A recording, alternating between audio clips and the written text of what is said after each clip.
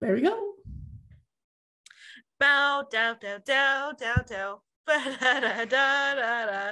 Hey, welcome back to the Ring of Fire. I'm Emmy, also known as Birth Wizard, I'm Alex Barr.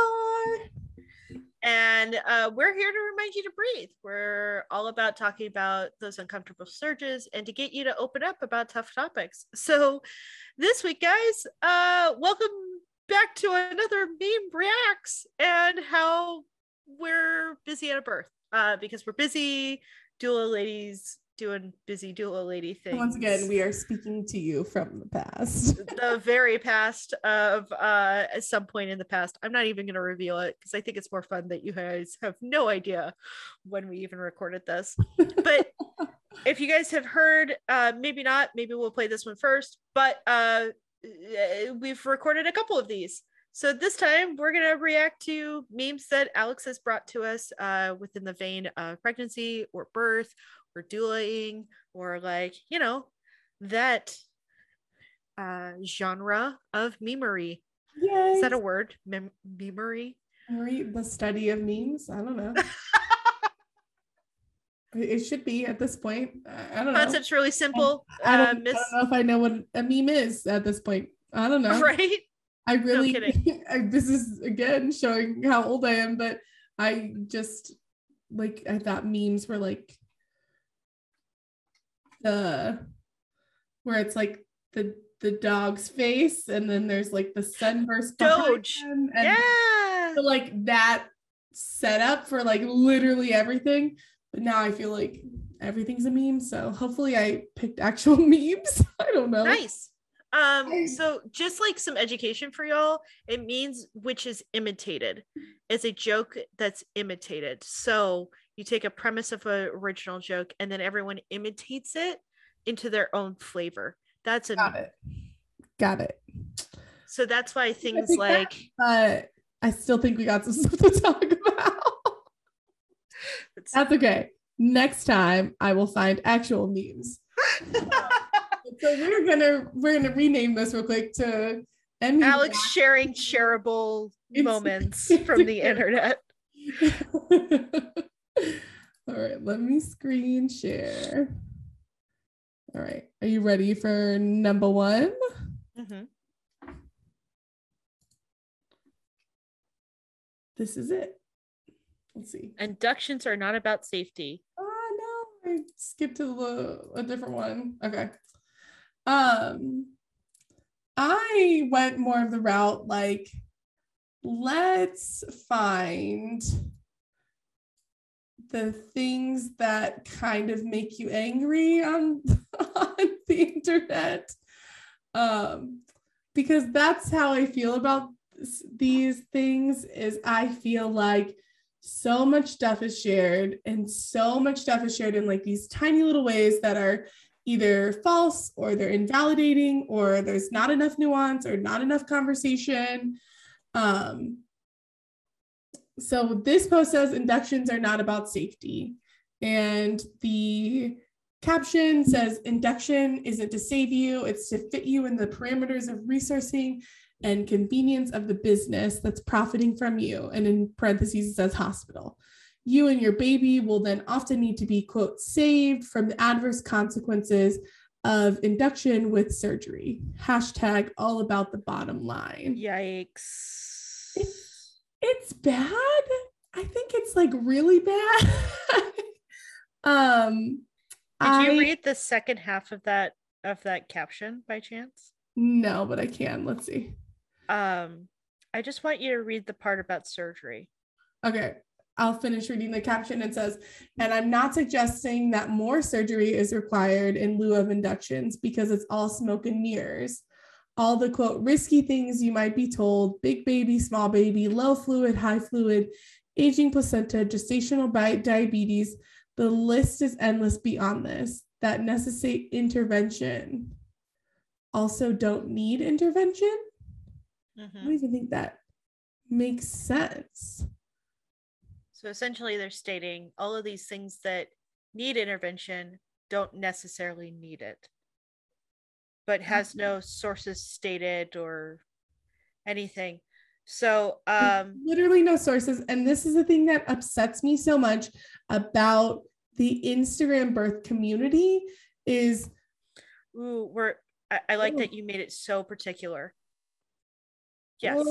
It drives me nuts. It literally drives me nuts. And I feel that a lot, first of all, this is invalidating to probably a lot of people who had inductions. There are reasons for inductions and that are very necessary. And, even to say like gestational diabetes isn't, you don't know that, and I feel like a lot of the, and maybe it's my fault for following a lot of like the more, I don't know, it's more midwifery driven and more unmedicated birth driven and kind of that kind of lane that there is so much like more to talk about that. And I do feel like you talk about a lot. It's like failure language. Yeah. And if people didn't know, like weren't traumatized before, maybe they're going to feel traumatized now because you didn't explain that there is necessary reasons for inductions. I just have to say it right off the bat because I feel it needs to be said. A necessary induction is the one that you find necessary, right? And I'm going to say that a second time because so many fucking people need to hear this. A necessary induction is the one you find necessary. So even if you have a birther and quote unquote doesn't have a necessary induction because they're just over pregnancy, that's a necessary induction because they deemed it necessary. Whatever the reason is, and the birther consents to it and has been fully told the benefits, risks, alternatives, that it was necessary for whatever their biases and their own groupman spectrum and where they lie in. Mm-hmm. Sorry, I just have to say that because I again, that's your reaction to it. And I think that's great because that's kind of the conversation that I want to have. Right. It's just like, I don't know. And it even says if there was genuine danger to you and your baby remaining pregnant, so if there was genuine danger to you and your baby, why is induction the solution? Wouldn't you expect immediate surgery if there is such a grave risk as is alleged by the care provider? So I think it's fascinating that. Okay, so this is the part where I get impatient with, in particular, birth workers who have not worked with anyone who is not high risk or in a category of considered high risk and only dealt with white, young-ish, low BMIs, like birthers. Yeah. In particular, white. Their reality is not reality. It's not reality. Yeah, it's just not reality. Yeah. And we've gamed the system as humans with how many babies survive. Yeah.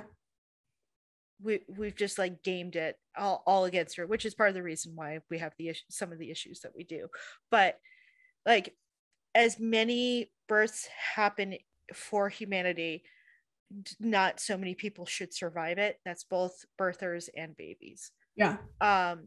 And providers are doing their best to play those numbers and get positive results, which we believe is life and everyone's surviving. So yeah, we're going to suggest things like inductions if we see that there's some sort of danger, not to the point of death is on the doorstep, because we don't want to get there. We want to intervene gently. And that has to be a fallacy to say, of some sort, to say like, well, if it was really an emergency, they would send you straight away for a cesarean, rather than like the reality, which is probably they feel or foresee something coming up and this is the way to mitigate it. Or, you know what I'm saying? Like they don't equate. The other side of this too is, does this individual count sweeps and castor oil and acupuncture also as induction? Mm-hmm. Because like, let's call a spade. If you're trying to encourage labor, that's an induction method. Yeah.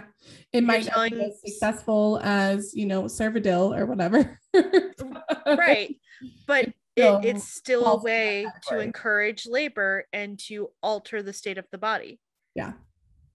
So like, and they probably don't see it in the same arena. Yeah. But again, I think it's fascinating how those who sit in a naturalist state will be like, no, not really though, because like we're not forcing the body to do anything. Yeah. Excuse me, I think a membrane sweep is forcing the body to do a thing, and that sits in the same place. Like, Yeah. so, And I have seen, midwives encourage labor when it wasn't ready to be encouraged. And I've seen OBs encourage labor when it seemed like it didn't need to be encouraged. Like right, I've seen both sides of that. And the reason why I picked this one specifically is because there is a lot of conversation about intervention or inductions. It's come up with my own clients. I hear a lot of other doulas talk about it with their clients. It seems to be something that's happening a lot recently. I think it was the UK. It was yeah. a European country who suggests that, all Black birthers are induced by 39 weeks, to mitigate their risk. Oh Jesus, nice, And that's the nice reason, organization. Yeah, yeah, the reason why I have an issue, why I brought this up is because I do feel like induction is something we do need to talk about. I do think it's something that more people need to educate themselves on it, because so that they are making that informed choice and they are making correct. that, like you said, the induction that they chose, right? Right. So I do feel like there is like a line and something to talk about in that sense of like, you know, was that induction something you wanted? Did you feel like that was what you needed after you had all the information? Right. For sure. And I think on the other side is I wish induction wasn't demonized Mm-hmm. because of those people who have had necessary inductions. Yeah. And if it's ever brought up in those circles, in those spaces, the immediate reaction is it must have not been necessary. And that's why you hear that rhetoric out of me of it's necessary because I deemed it necessary. Or they deemed it necessary. Mm-hmm. Right. Um, so I'm very quick with these. And I went through a hellish induction. I am not like, hell yeah, induction, right? Like mine was 4 days and there was a ton of intervention with me, and mine resulted in a fairly traumatic experience where I felt my cesarean, and I'm like very open about that. Yeah. At the same point, I will never tell an individual that if it is where their provider's telling them you need to be induced because the NST came back funky and it's time, make them afraid of it. Well, The and thing, that's what I feel like this does. I feel like it makes people afraid of it, yeah, and the stress and the fear of that has a large effect on people. And that's where my frustration comes from, is that we don't take into account the amount of harm stress does, yeah, and again, is I feel that I want everybody to have the information to make the right choices for themselves. yeah, And it just doesn't feel like you get it from either side. It doesn't feel like providers are all the way always upfront about, the risks of it, or if it's really necessary, or if it's a timing thing. We all know about the, babies aren't born on holidays, I wonder why, it must be, right. that kind of stuff. And so I guess that's where my frustration comes in from it, is I don't feel like anybody's talking about it realistically. I think the whole fallacy in this one that makes me upset is equating that it's about business. I think it's fascinating that, again, going through the whole like logic of it. Yeah. If inductions are for business, then does every midwife who does a sweep do it for their bottom dollar too? or is it just obese? Yeah. And I think they look at it only as obese because that's where we talk about the cascade of interventions. And that's where we talk about, like, where everybody wants to talk about, that's how we end up at a high C-section rate. Like, that is where I see the logic go, is that all of this, the high cesarean rate comes from the cascade of intervention, comes from the high rate of inductions. Like, that, which the you and I are, that they're going through. I could talk about this until the cows go home. A C-section does not mean it was a bad birth. Yeah. A cesarean does not mean a bad birth. It is not a birth that we need to avoid. Yeah. But that is, like you said, the naturalist kind of side of it, you know? Yeah. So it's just, yep, I'm glad you chose that one first.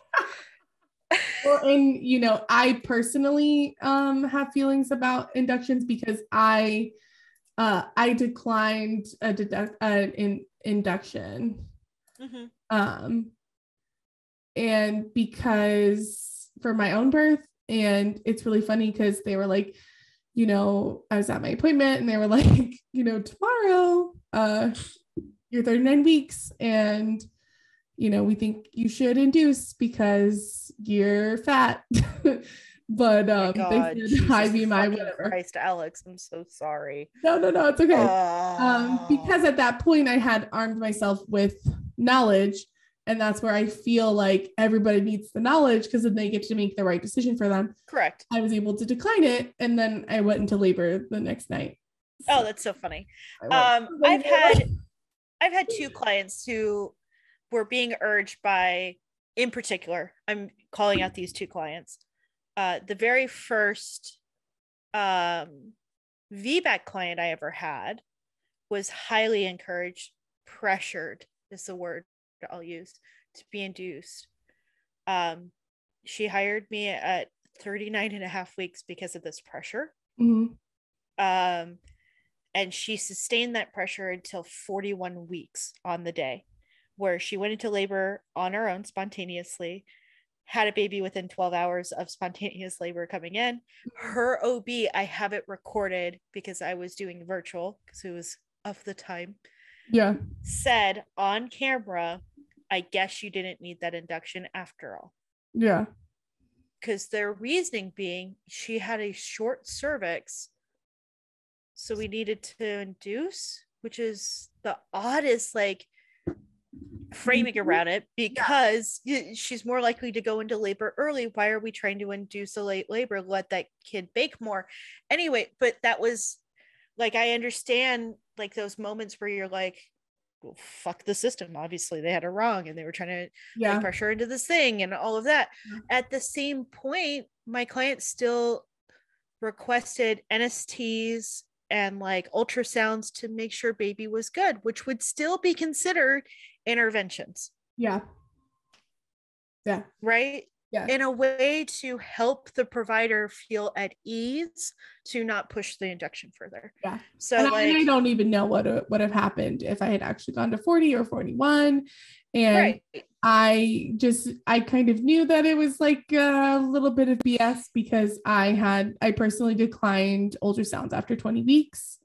That was a decision I made because everything was going well with my pregnancy and everything was very healthy with my pregnancy. And I knew that the later ultrasounds were going to be used against me because there was a high chance of them being used against me because I had a high BMI and then you have a big baby and but they still tried to use it because when I declined the induction, she said, okay, well, because you're declining this induction, I have to let you know you have a high chance of shoulder dystocia and, you know, macronesia and like all of the, you know, list of stillbirth and all these things, even though my baby was healthy and they had not done an ultrasound after 20 weeks. So how do you know my baby's big?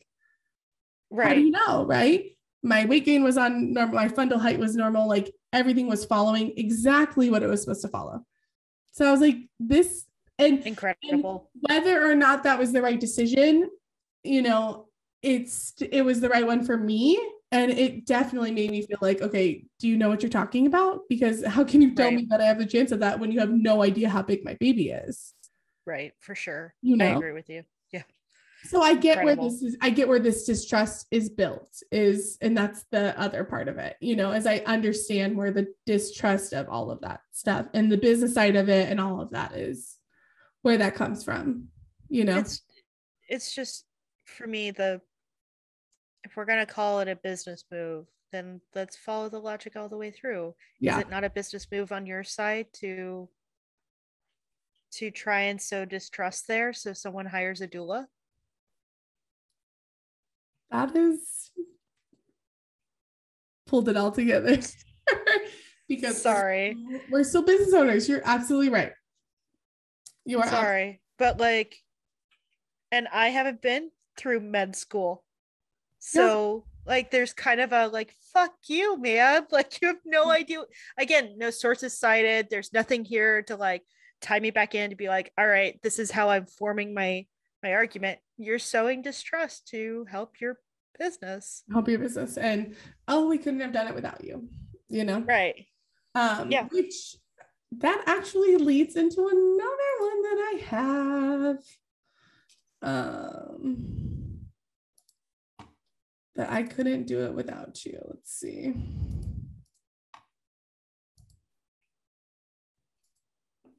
All right, reasons a doula is essential for birth. There are none. Oh, I shit. Which goes on to be the reasons a doula is essential for hospital births. So for people who are listening, the first slide says reasons a doula is essential for birth, and there's nothing below it. And then the second slide says reasons a doula is essential for hospital birth, and below it says deep-seated systemic racism within the hospital, abuse, humiliation, and mistreatment of BIPOC and queer folks, the frantic urgency created in that environment, the rolling eyes when your birth plan is mentioned, half-truths, opinions, and flat-out lies from providers, threats of a dead baby from providers, perineums being torn like a piece of paper, and residents holding baby in until someone appeared in the room. So this is very, the language is strong. Yep, it is. Strong is the, I don't know if that's the right word. We need probably a stronger word for that. Abrasive. I'll use the word abrasive. Abrasive. I like that word. So this person is talking about how, so in the caption, it says, you are not essential to human physiological birth. That shit is actually designed to happen with nobody around, and you ain't about to change millions of years of evolution. The common chant I hear is, I'm essential if my client says I'm essential. That's some real privileged shit right there. Furthermore, how many of y'all are having luck with that? How many of your clients are actually taking that stand at their hospital or during labor to say, and they mean to say that the doula is essential? Yeah. At the end of the day, most people still think it would be nice to have their doula and may even advocate it for it, but not essential. So I thought this was a very interesting, I think abrasive is the right word. And this person posts most things that I would say that fall into that category. But I would love to know what you think about that. I mean, so I find it interesting because as abrasive as it was, it actually hits one of my values, which is I believe the place that doulas are needed most is hospital. Mm-hmm. I believe the place that they're needed least is at home. Yes. Yeah. So it kind of falls in line with what this person is saying. Yeah. And they're absolutely right by saying you're not essential, because when push comes to shove, your client will not state that you're essential. Mm-hmm. Because I have been there in the moments where it's like, hey, we got to wheel you away. It's time for a cesarean. And although I'll ask in the moment, like, can I go in to take photos or like hold mom's hand while like while dad's like getting set or like play a doula role in that moment to talk them through. Nope. And client says fucking nothing. Does not ask for me, does not advocate for me to be there, does not see me as essential in that moment. Mm-hmm. Obviously, there's some who have, right? Yeah. Who have advocated for it, but the majority do not. Yeah. So I have to agree with this person, like, as abrasive as it is. But I go back to the original intention of doulas, which are to serve. And I'm going to say it. A lot of these doulas out here aren't concerned about serving our clients. What are they concerned about, Emmy? It's about fulfilling their own dreams and destinies, typically. Yeah. It's about whether they're trying to heal their own trauma or put out their own narratives or whatever it may be. That's why you get beautiful photos of beautiful births, and it's not spoken about the people who have to go home and heal. Yeah. And truly heal. Yeah. And my baby. Yeah. And why you get cute photos of cute chicks holding cute babies and not being real about the call that happened at 2 a.m. because she's freaking out that there's blood and maybe it was my mucus plug and bloody show, or should I go in and like the reality of it. Right. Like, we're not talking about, that's the part where you're essential. Mm-hmm.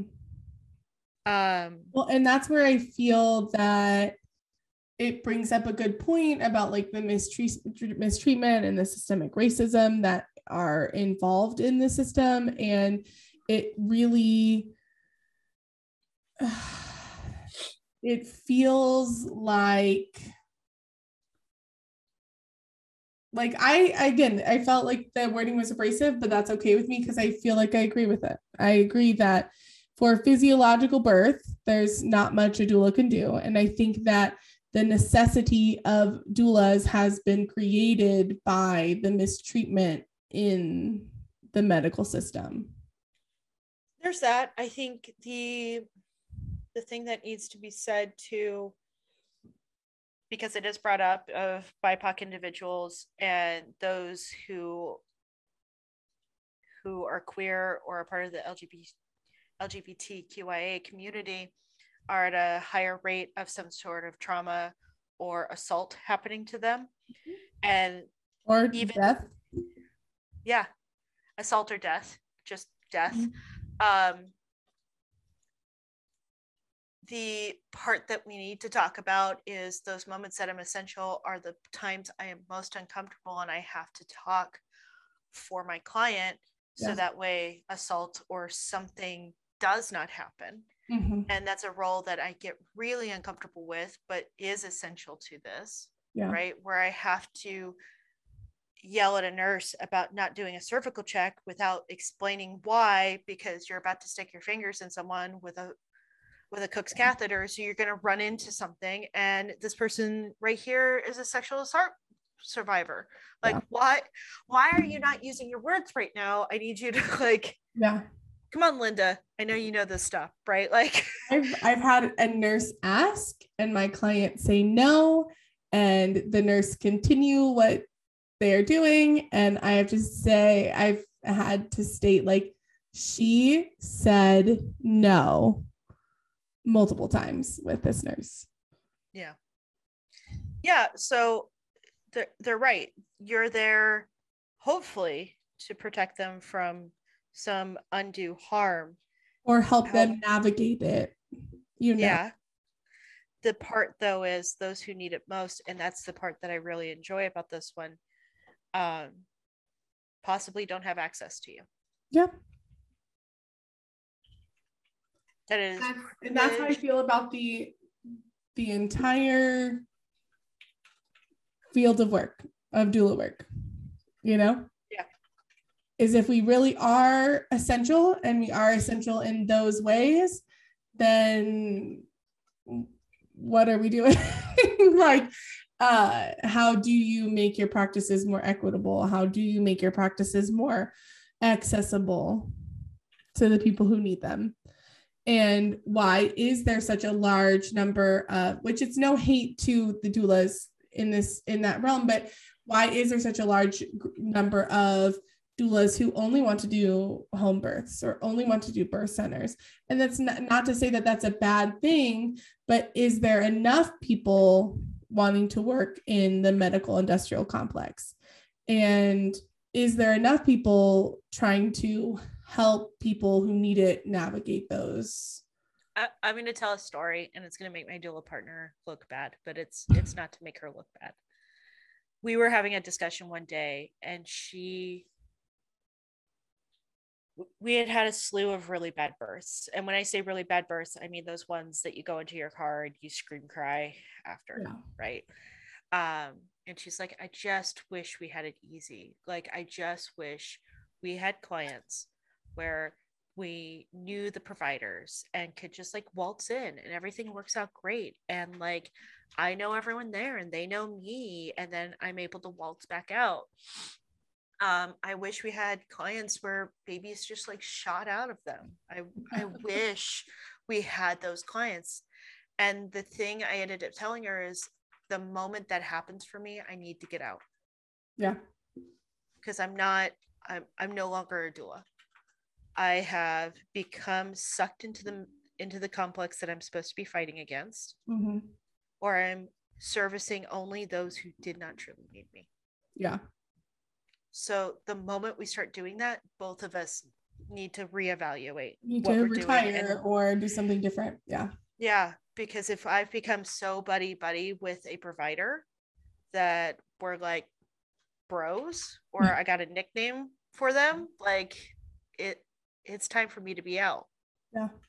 And I don't think that paints your doula partner in a bad light. No. I think probably every doula can relate to like, I need a break from all of the terribleness of the world.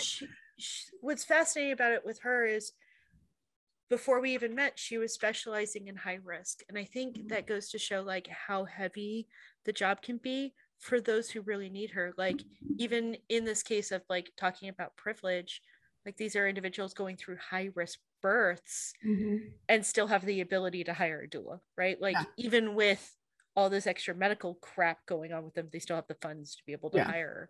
But at the same point, no one else would walk through it with them. Yeah. And I think it's really easy on this side to get really tired to be the only person who can walk with those people. Yeah. Especially if it relates to your own traumas or stories, even in the slightest. Yeah. Because again, going back, a lot of doulas have birthed before, and that's how they end up in it. And like you said, trying to heal that trauma rather than like help the person in front of them. Yeah. So I appreciate Doula for this post. Yeah, I'll make sure I link the pages or like the Instagram posts. And I'm curious what you guys think. Like, literally leave a comment down below on just this one, because I'm fascinated to know what you guys think. Because these are our opinions and what we're speaking about, but you could be in a completely different mindset that the place that doulas are most necessary is home, is in those environments that birthers are still need you around, or you're essential for the process. And I will say that I do agree that like doulas are needed in home birth and birth center situations, because I do know and I do feel that for some people, especially people who are BIPOC or queer folks or things like that, could be safer in those different environments. And I think a lot of people could be safer in those environments. And if keeping them out of the hospital is what is safer for them and what they want, and a doula can help with that, and they can provide the emotional and the physical support to keep them out of the hospital, I think that's amazing. And I feel that I have done that with some of my birth center clients. So I don't want to say like, oh, it's not necessary. I just feel that there is a lot of hate towards people who end up in hospitals. Yeah. But there's literally so many reasons that you can end up in hospital, even if you wanted a home birth, even if you wanted a birth center birth, that you end up in the hospital. And to not talk about that like it's not a very real possibility for anybody, you know, to end up with something that makes them high risk or end up with a transfer to a hospital if that was not their original plan. That is where that's where like the frustration comes in. I hear you. I think the thing that should be noted here too, and it's probably the only part I disagree with, is yes, evolutionarily, birth has been happening since the beginning, right? However, there's always been a person that has guided or given wisdom throughout the process. Yeah. Even if the word was not doula. Yeah. That's why usually I'll tell people when they're like, what's a doula? Of like, they're your village crazy lady. They're the lady who's been through it thousands of times to tell you that everything's normal, that this is what it is, like explain it to you carefully. So that's the only piece I disagree with is like, yeah, probably not necessary, but it's just as baked in. Yeah. Because we're community animals. So it's just as baked in. Yeah. And you can see it even in monkeys and stuff of a close familiar to them being there by their side as they birth. Which is so cute. I didn't know that. Yeah. So there's a bit of like that always in animals, right? Well, yeah, and that historically there has always been someone there, and it's so I definitely feel like I do feel that doulas are essential for whatever reason you decide that they're essential and that you right. Going back to the first one, I deemed it so thus it is. Right. But I do think it's an interesting conversation to have, you know, about what our role is in like the medical industrial complex, which. And I'm sure this came on the heels of how many doulas were put into the role of visitor during COVID times. Yeah. And I think that's what the person is referencing in that post. Right. Yeah. All right. Fun. Next one. And this is one I did a little bit of extra research. Ooh. Okay. We'll let you do your research, like tidbits, and then I'll do my full reaction. So that way I have full context. Does that help? Okay. I have to cut that out because that was so different. All right. This says, if you don't like drinking flame retardants, you might not want to drink glucola to test for gestational diabetes. There are plenty of alternatives, and you can also decline. I looked up what they were referring to with the flame retardant. They were referring to brominated vegetable oil. And it is banned in the UK and Japan. And then they talk about food dyes, which I think people know something about, and then dextrose, which is sugar. But so brominated vegetable oil this is what Google says, a complex mixture of plant-derived triglycerides that have been reacted to contain atoms of the element bromine. I don't know. It's used primarily to help emulsify citrus-flavored soft drinks, preventing them from separating in distribution. Some of the health concerns that stem from brominated vegetable oil is from bromine because it can irritate your skin and mucous membranes. Long-term exposure can cause neurological symptoms such as headaches, memory loss, impaired balance, and coordination. And so that is true. I didn't find anything about it being a flame retardant. I looked, I didn't see it, but maybe I missed it. But I mean, if you throw a fire on it, it might be hard to catch it. Right. And I'll read a little bit of the caption. A smoothie, orange juice, and a banana, jelly beans. These are a few real good food options when having a 1 hour glucose challenge. You don't have to drink the orange glucola drink, which contains BVO, which we just talked about, food dyes, and dextrose. Glucola is commonly used because it is shelf stabled and standardized, which makes it easier for your doctor in the lab. Okay. So what do you think about that? Okay. So, do I start with the personal story or do I start with some of my understanding of language and how we use it? Let's go personal story first. Okay. My first pregnancy, I took glucola.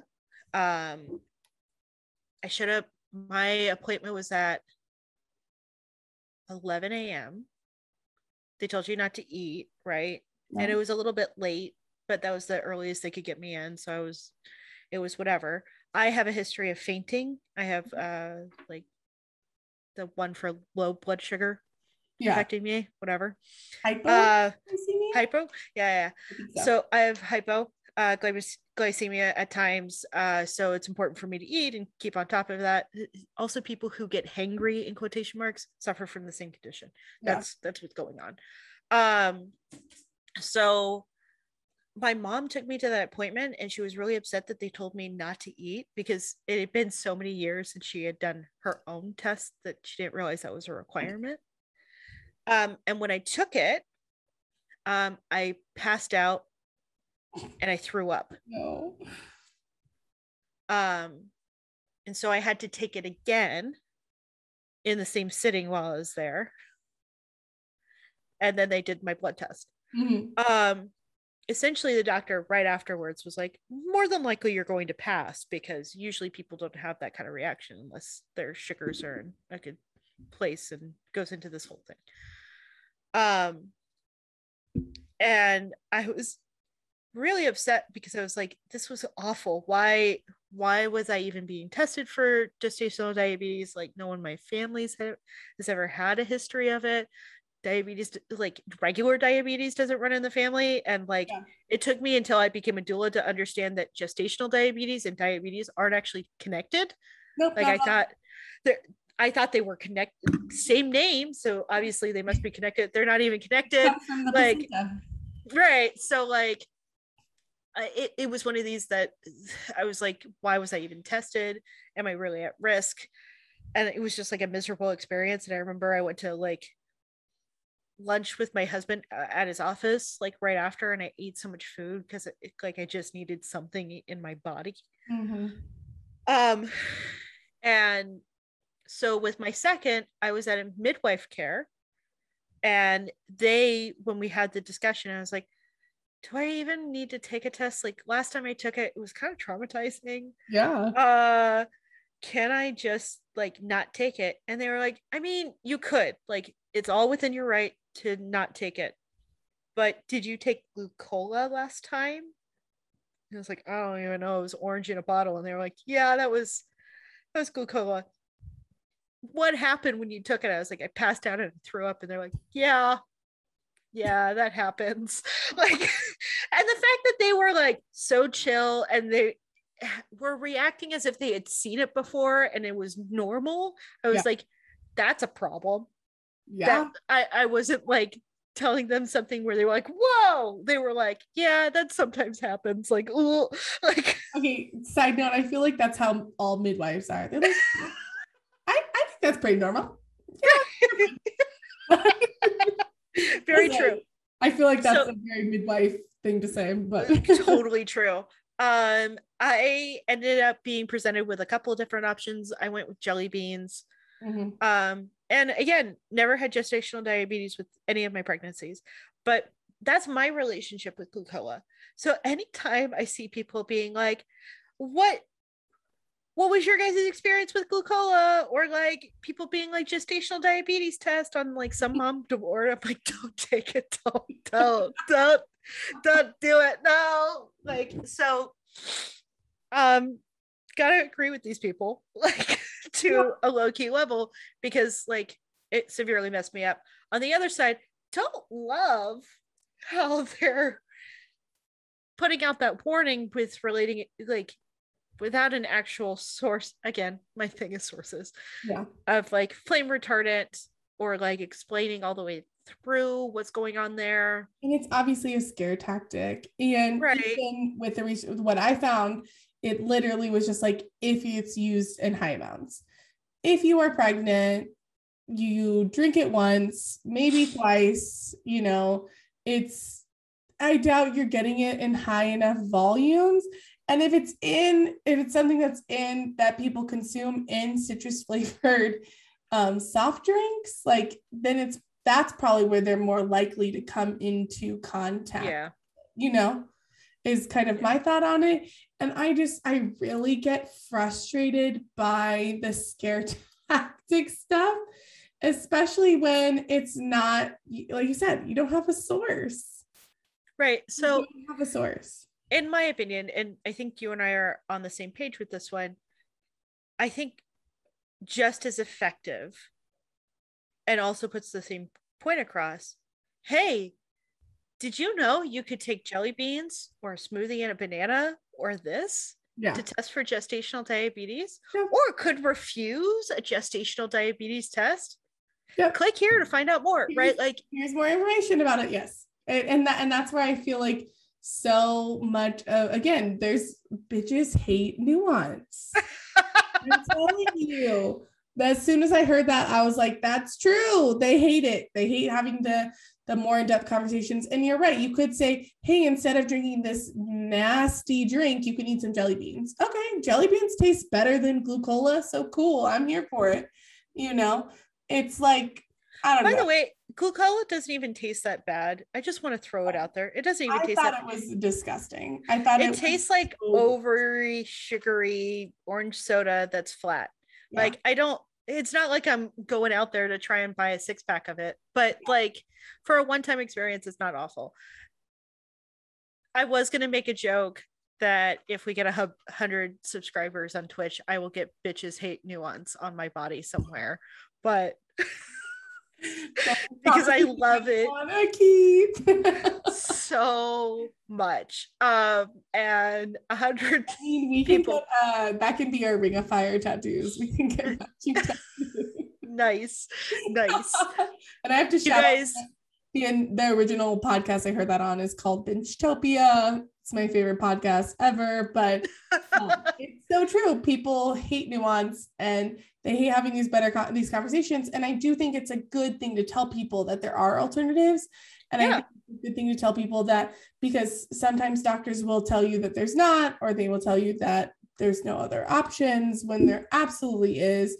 And even if we're talking about gestational diabetes, which is one of my special interests, because it's something that's put on a lot of BMI, people with higher BMIs. Which is not related at all. Yeah. Not at all.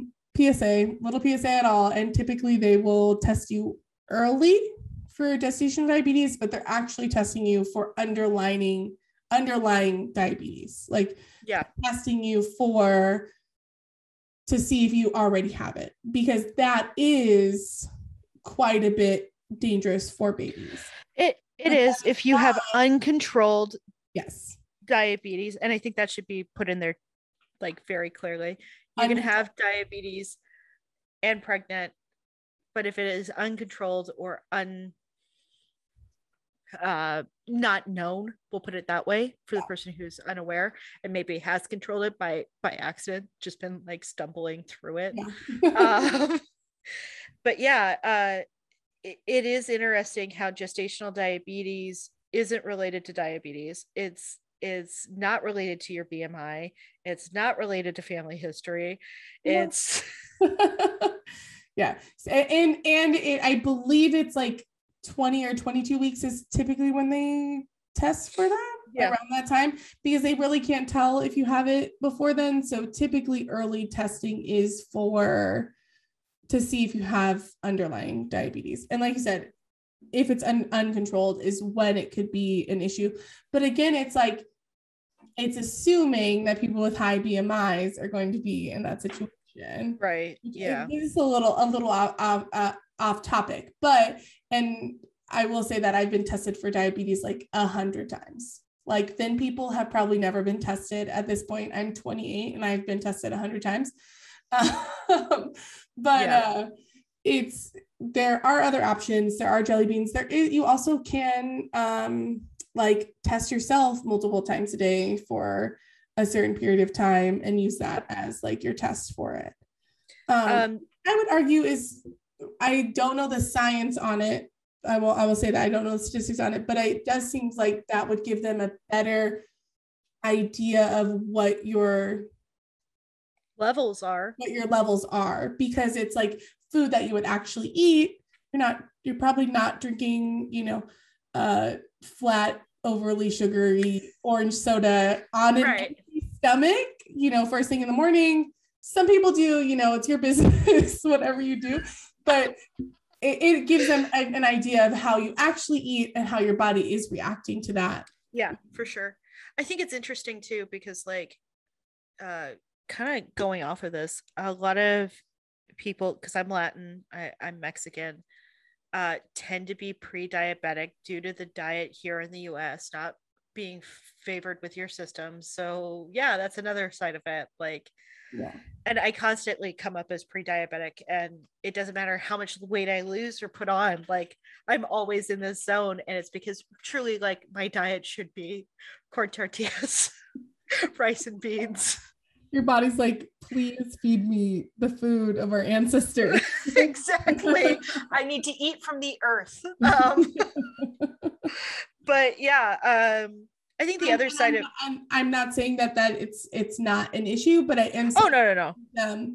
For sure. I have is the focus on people with high BMIs. Oh, for sure. Because literally anybody can have diabetes, because it has to do with things beyond your control and a lot of your diet. And so it's like, and that's always been my frustration as a plus size person, is like, oh my God, like I get it. I understand. I know what the symptoms of diabetes are. Good Lord. But a thin person probably has no idea. And that was the part. Those things and could be, and I always make the joke that like they really want thin people to be unhealthy or like have health problems, because they won't like teach them about exercise or whatever, that kind of stuff. But I've heard it like my entire life. And then like my thin sister has never been told like how you should eat or how you should exercise. And I'm not saying that the doctors were giving me good advice, but they were like just hammering that into my brain. Right. What I was going to say is like, so I've always ran pre-diabetic, always. During my pregnancy, it was not brought up once, ever, never brought up, because I would assume if you're pregnant, that's probably putting more strain on your system. So we should probably be watching for that, but never brought up. And then the other side is I've had quite a few clients who are thin, end up with gestational diabetes. Mm-hmm. And the main reason they get induced is because they can't figure out how to eat correctly. Yeah. And they can't figure out how to control their levels or like how any of that works. And it's essentially asking them for the first time in their lives to keep track of what's going on with their body. Yeah. And they're the ones who fall off the wagon at about 39 weeks. Essentially, they just get tired and they get over it and they ask for the induction. Yeah. Because they don't want to think about it anymore. Yeah.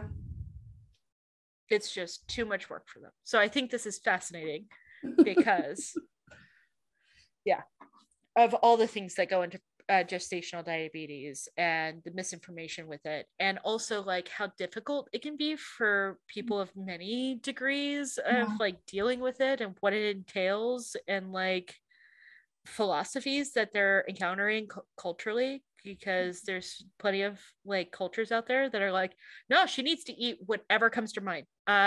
Again, Mexican, we believe that you feed a pregnant woman whatever they request, because that is essentially the baby asking for it, and if you don't give it to them, they'll end up allergic to it, right? Old wives' tale.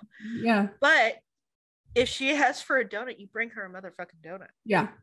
Right? Like, yeah. Because for whatever reason, the body craves that. So, yeah. Anyway.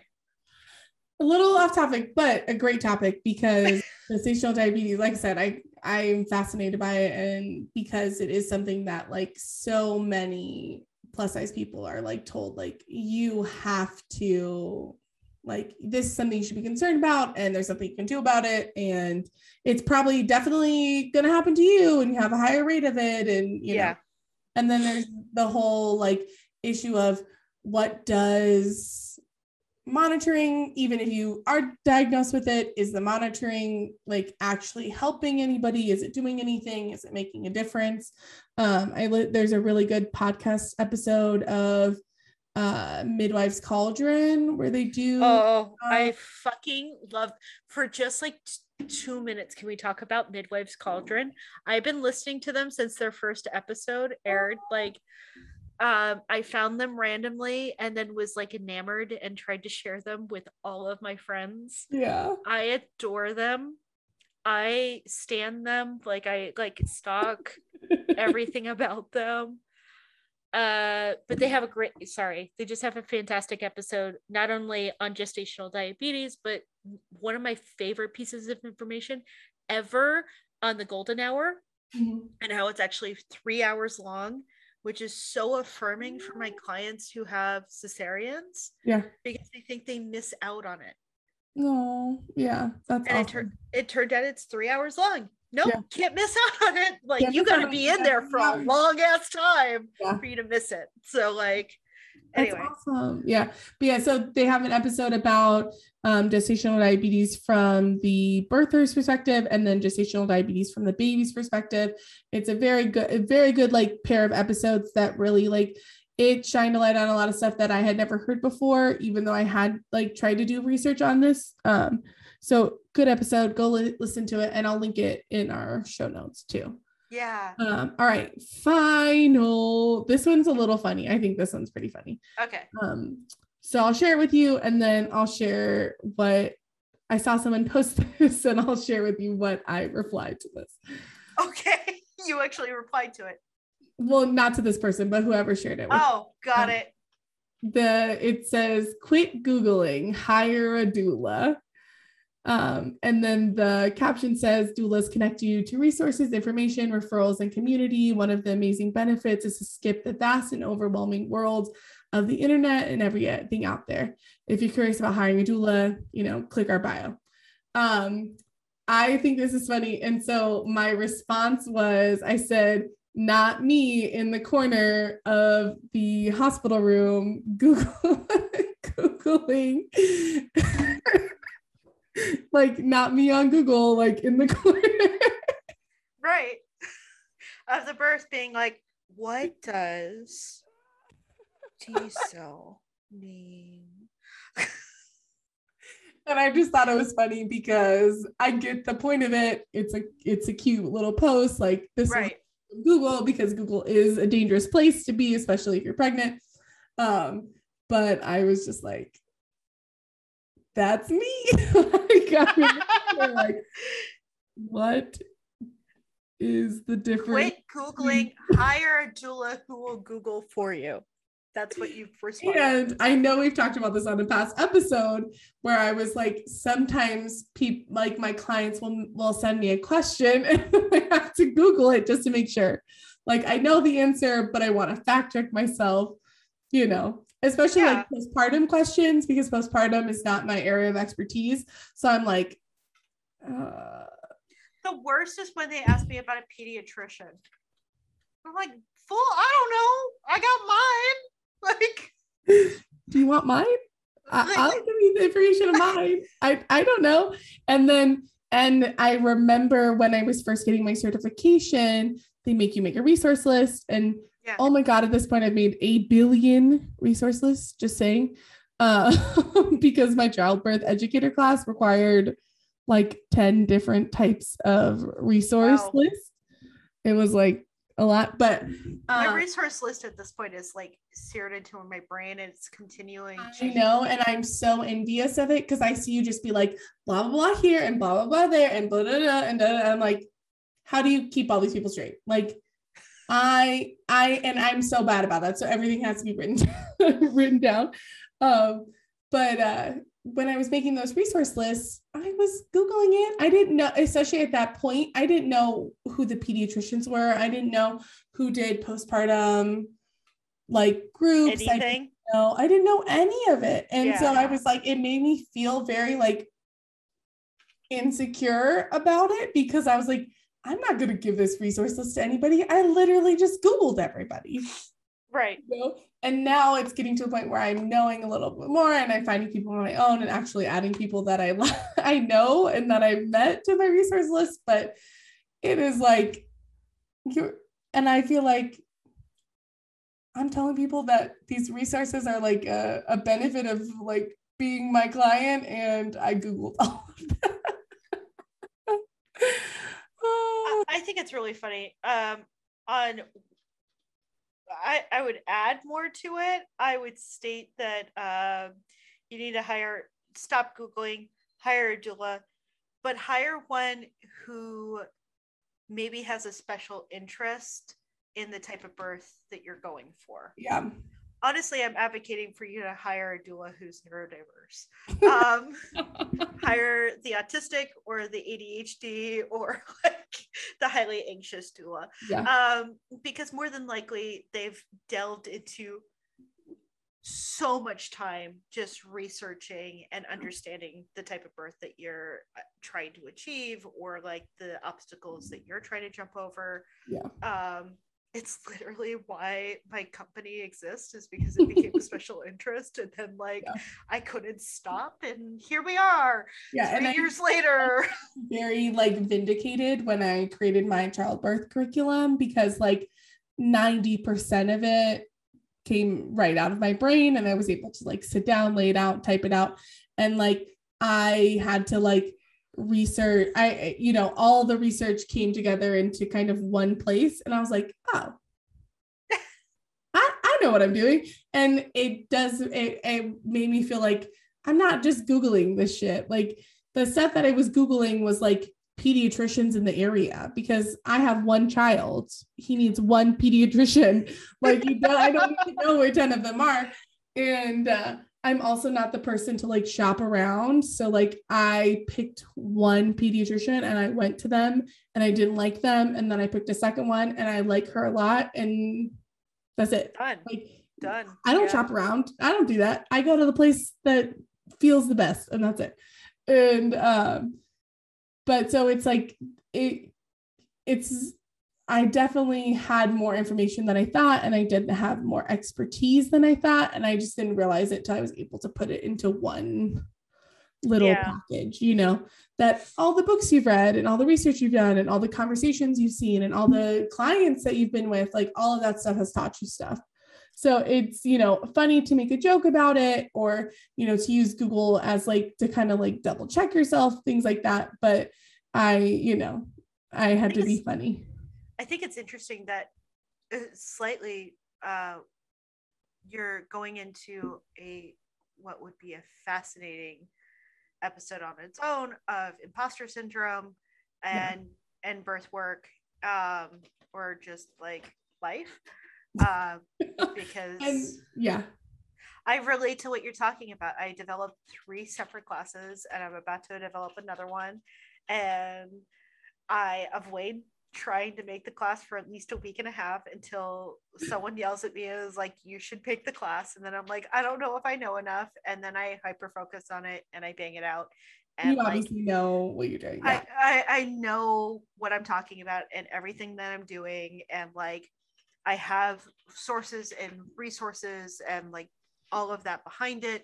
So it's not me just like places to look. You're not literally like on Google or using Instagram. No, I'm not pulling it out of my ass, right? Like, so I do think that's interesting that it is so easy. And I think it's easy for a couple of reasons. One, doulas, again, more than likely came from a place of going through their own birth, of somehow being traumatized in it, or having a magical one, and now are doing the work. Yeah. So they're coming from a place of only experiencing their own and now trying to help others. The other part is they're interacting more than likely with highly educated people. Yeah. And you're more than likely not that highly educated person in the room. And in a way, you're being asked to challenge these highly educated individuals. Yeah. And that was so scary when I was a birther to do that. And I sucked at it. And I will definitely hire a doula for like every major appointment the next time I have a kid. Yeah. As a doula, it feels different and it feels easier and it feels like I expected to have more imposter syndrome, especially when I was kind of waiting for that first client. But now I feel like it's like, oh, I kind of got this. And I'm excited for, talking about the like true scope of a doula, because I have some opinions on that kind of go into this, and I won't kind of spoil that, but I think that understanding the type of doula you want and the scope that you want to be and the scope that you want to have is really important in mitigating that. For sure. Imposter syndrome, because you don't need to know everything the doctor knows. That is not your job. Yes.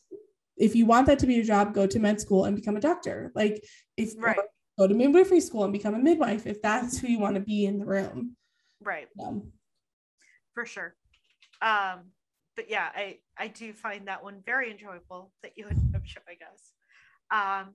Because I think anyone in any profession can relate to that. Yeah. Of like, oh, you thought I was the smart person in the room. Give me just a sec. I'm gonna Google that. Like, I'll take a bathroom break and I'll come back with some information for you. I just thought of it all on my own. Well, I'm like at home, like Googling, like, is breast milk supposed to be blue? Like, I don't know. And then confidently texting my postpartum client. That's fine. Don't spoil it in the comments.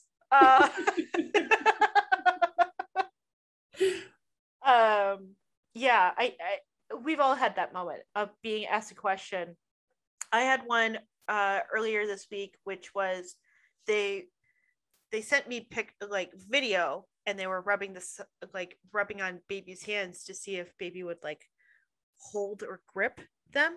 And baby did slightly, but not like strong, right? And so this family was upset because they thought maybe something was wrong with baby, and they were asking me. And my favorite answer is like, I'm going to validate you in how much worry you have. This must be scary because I'm sure this is new for you. Yeah. This is really not my place. So I found really fast a video showing like what the reflex should look like. It looks like baby's doing that. But if this doesn't like help your worries, I would immediately book an appointment just so you have your pediatrician.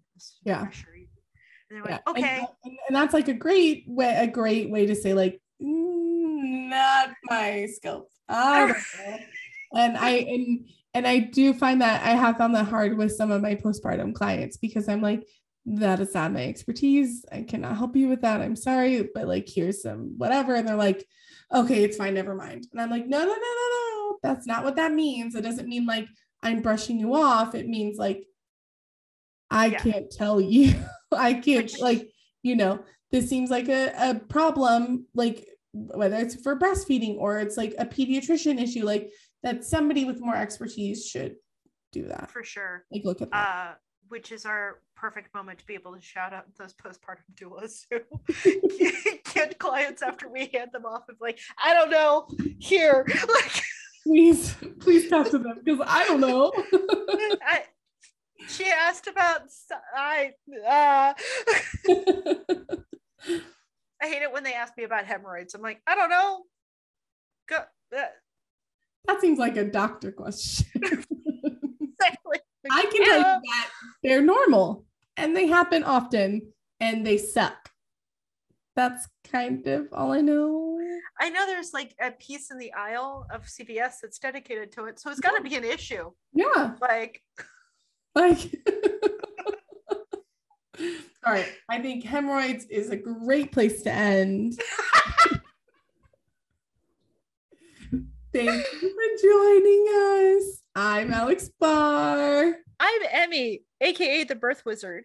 And you can hear us most nights or most Friday nights on Twitch at 7 or on Tuesdays on YouTube and all the other platforms. But if you're listening to us right now, it's probably because one of us is busy or sick or, whatever. Yeah. So see you next time.